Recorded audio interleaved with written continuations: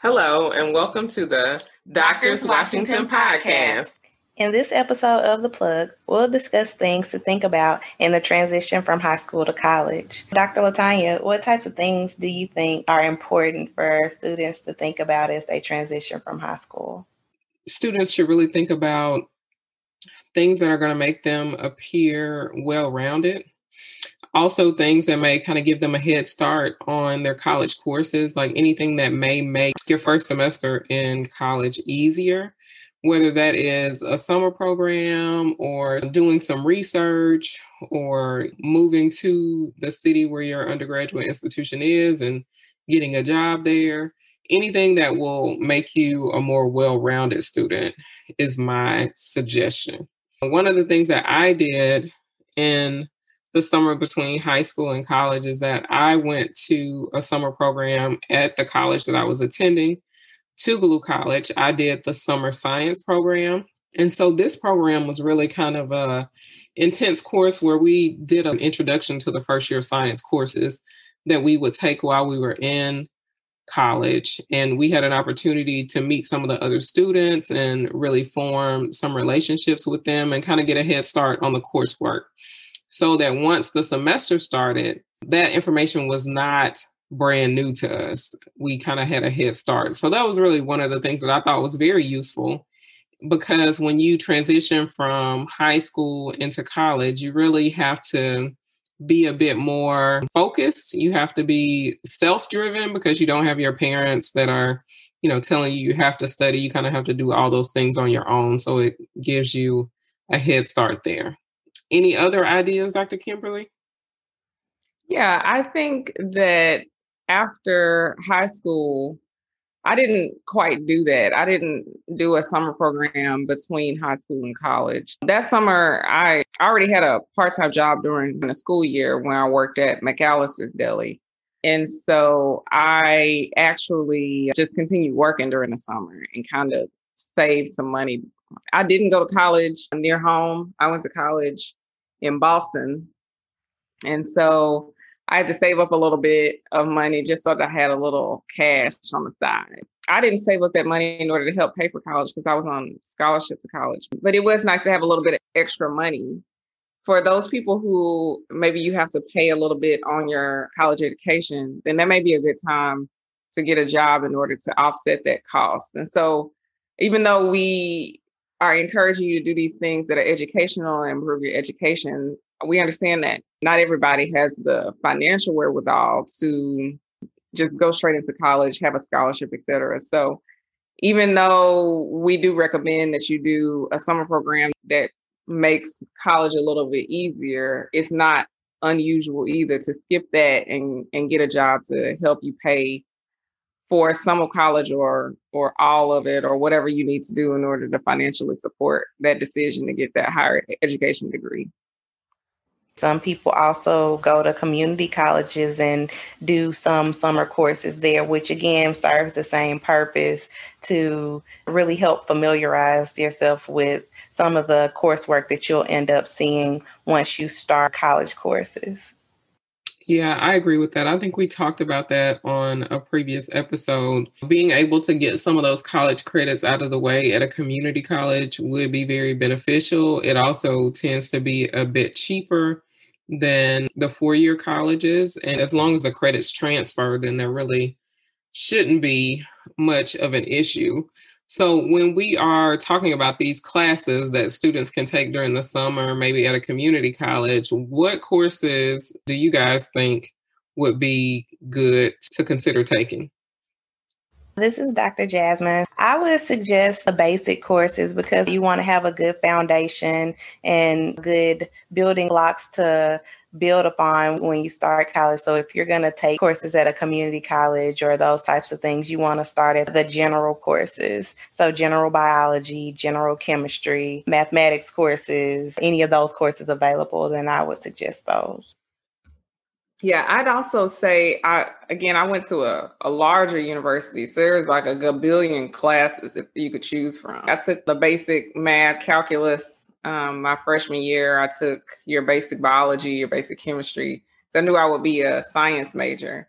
But at the same time, I also took other things that seemed interesting to me that were completely unrelated to me going into a medical field, because you tend to make good grades when you're doing something that you want to learn. And so some of this is also a numbers game. So it's important for you to actually make good grades. And so that means that if you're going to have a challenging major, then you've got to mix that in with some classes that you're interested in that can also give you better grades to average out your GPA. And so consider that as well. There's some strategy to this as much as there is just you taking classes that are required for your major. If you have electives, then pick things that you're interested in, even if they're completely unrelated to medicine. I took African American history courses. I took politics courses because I thought maybe I could be interested in politics. I took engineering courses. I took a religions course. I took a ton of stuff, just random. And so your major will dictate what courses you have to take in order to complete your major. But then there are also these other options that you can take and explore those things, because you never know what interests can come out of them. You never know when that information will be important in the midst of a conversation when you're networking. I would also say that when you choose your coursework, be careful not to overload yourself, because it's very easy to get overwhelmed because you just want to get things done, or you don't want to have to wait another semester or another year to take a class that's only offered one semester out of the year. Balance it out, because the grades you make in those classes are really important. So definitely don't short yourself by overloading your work in order to get things done faster. Yeah, I would agree with that, Dr. Kimberly. This is Dr. Latanya. And when I was in college, I took courses that I had interest in, like some business courses, some economics courses, some foreign language courses, just anything that I thought was interesting to make me well-rounded. I mean, the college that I went to was a liberal arts college, but it was a smaller institution as well. So we didn't have a ton of variety in the courses that were offered. One of the other things that I want to say is, depending on the undergraduate institution you choose to go to, make sure you get that course catalog or that curriculum and you understand that. Because in the smaller schools, they don't offer the courses that you may need to graduate with your major every year. And so you don't want to miss out an opportunity of taking a course, and then that course won't be offered for the next semester or the next school year when you might need that course, because that could really delay your graduation. I know a couple of people that happened to, and they ended up having to stay back until they could get those courses done. That's always one thing to think about as well. I have one comment, and then I have a question for Dr. Jasmine. This is Dr. Kimberly. My comment is that the other thing that we tend to do, or I did, I know, and I didn't realize was not an option, is that you don't have to major in a science in order to go to medical school. So that piece of information I didn't know going into college or going into medical school. It wasn't until I got in medical school where I met other classmates who had majors in completely different things. And I thought to myself, dang, I should have had another major, because I really liked math. I really enjoyed math. And I probably should have been a math major. So I would highly encourage you to, major in what you are interested in, and then do your prereq courses as needed in order to get where you want to go in your next step.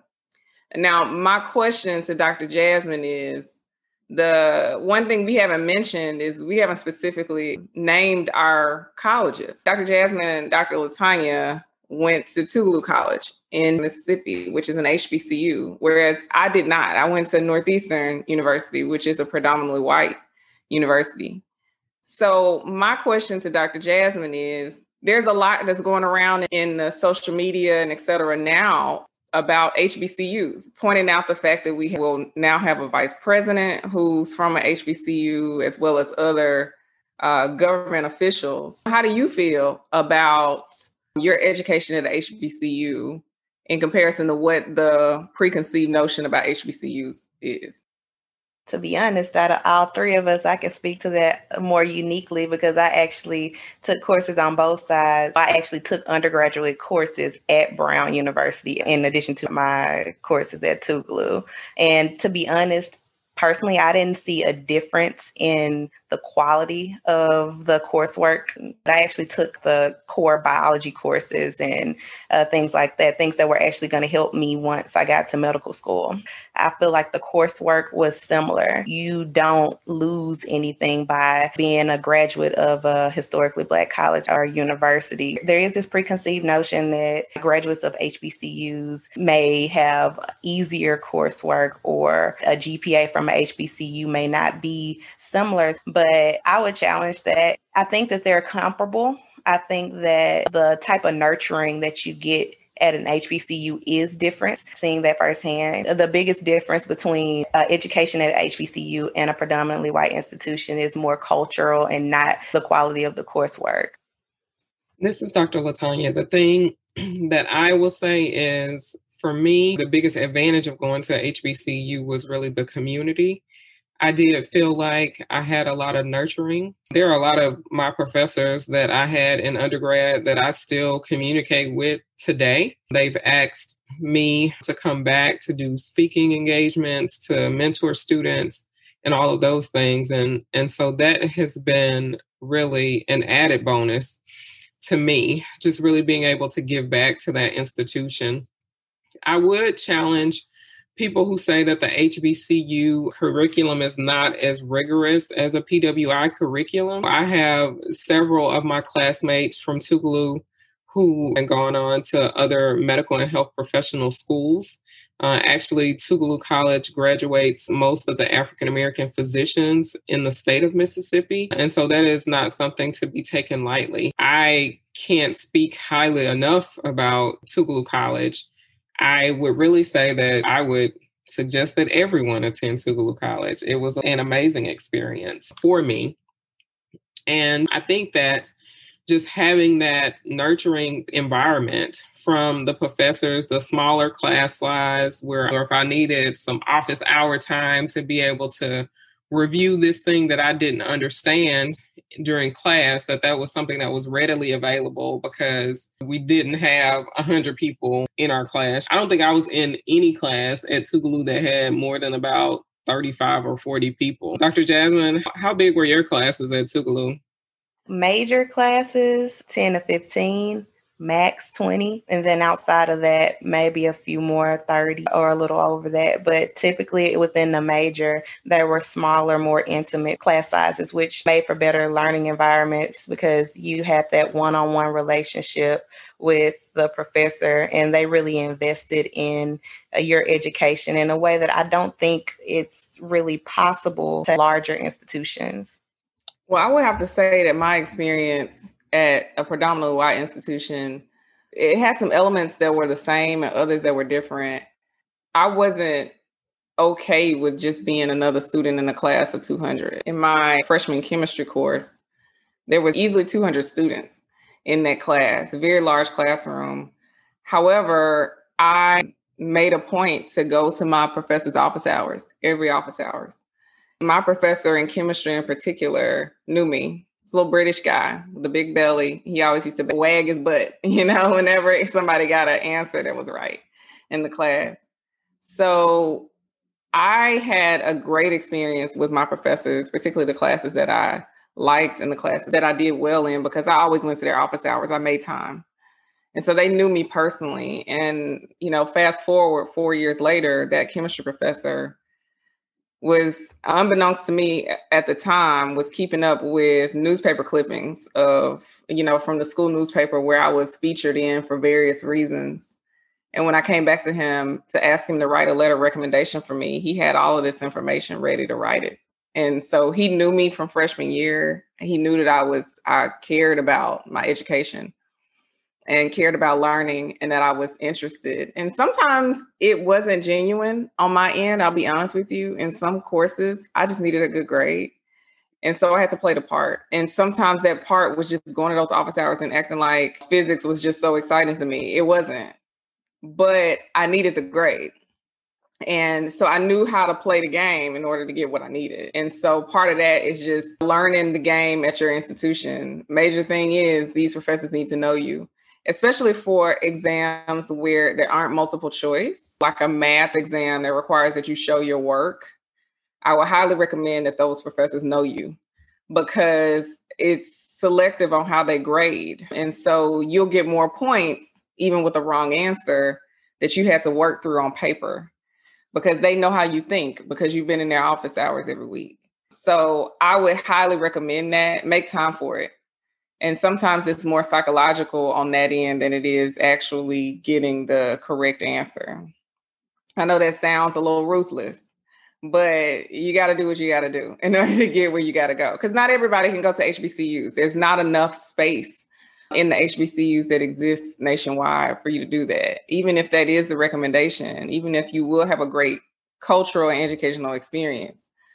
So some Black people are going to have to go to predominantly white schools. Your key to success is that you need to not just be another number in the class. You need to be known to your professor. And the only way to know them when you're in a class of 200 is that they need to see you one-on-one in office hours, because very few people actually use that resource.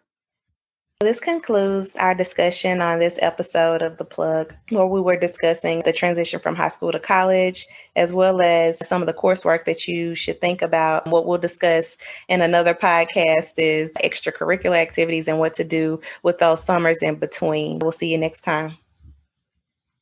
The music on the Doctors Washington podcast is by artist Mike Burton. He's a Jackson, Mississippi native on his album Soulful, and the track is entitled All Right. It is available on iTunes.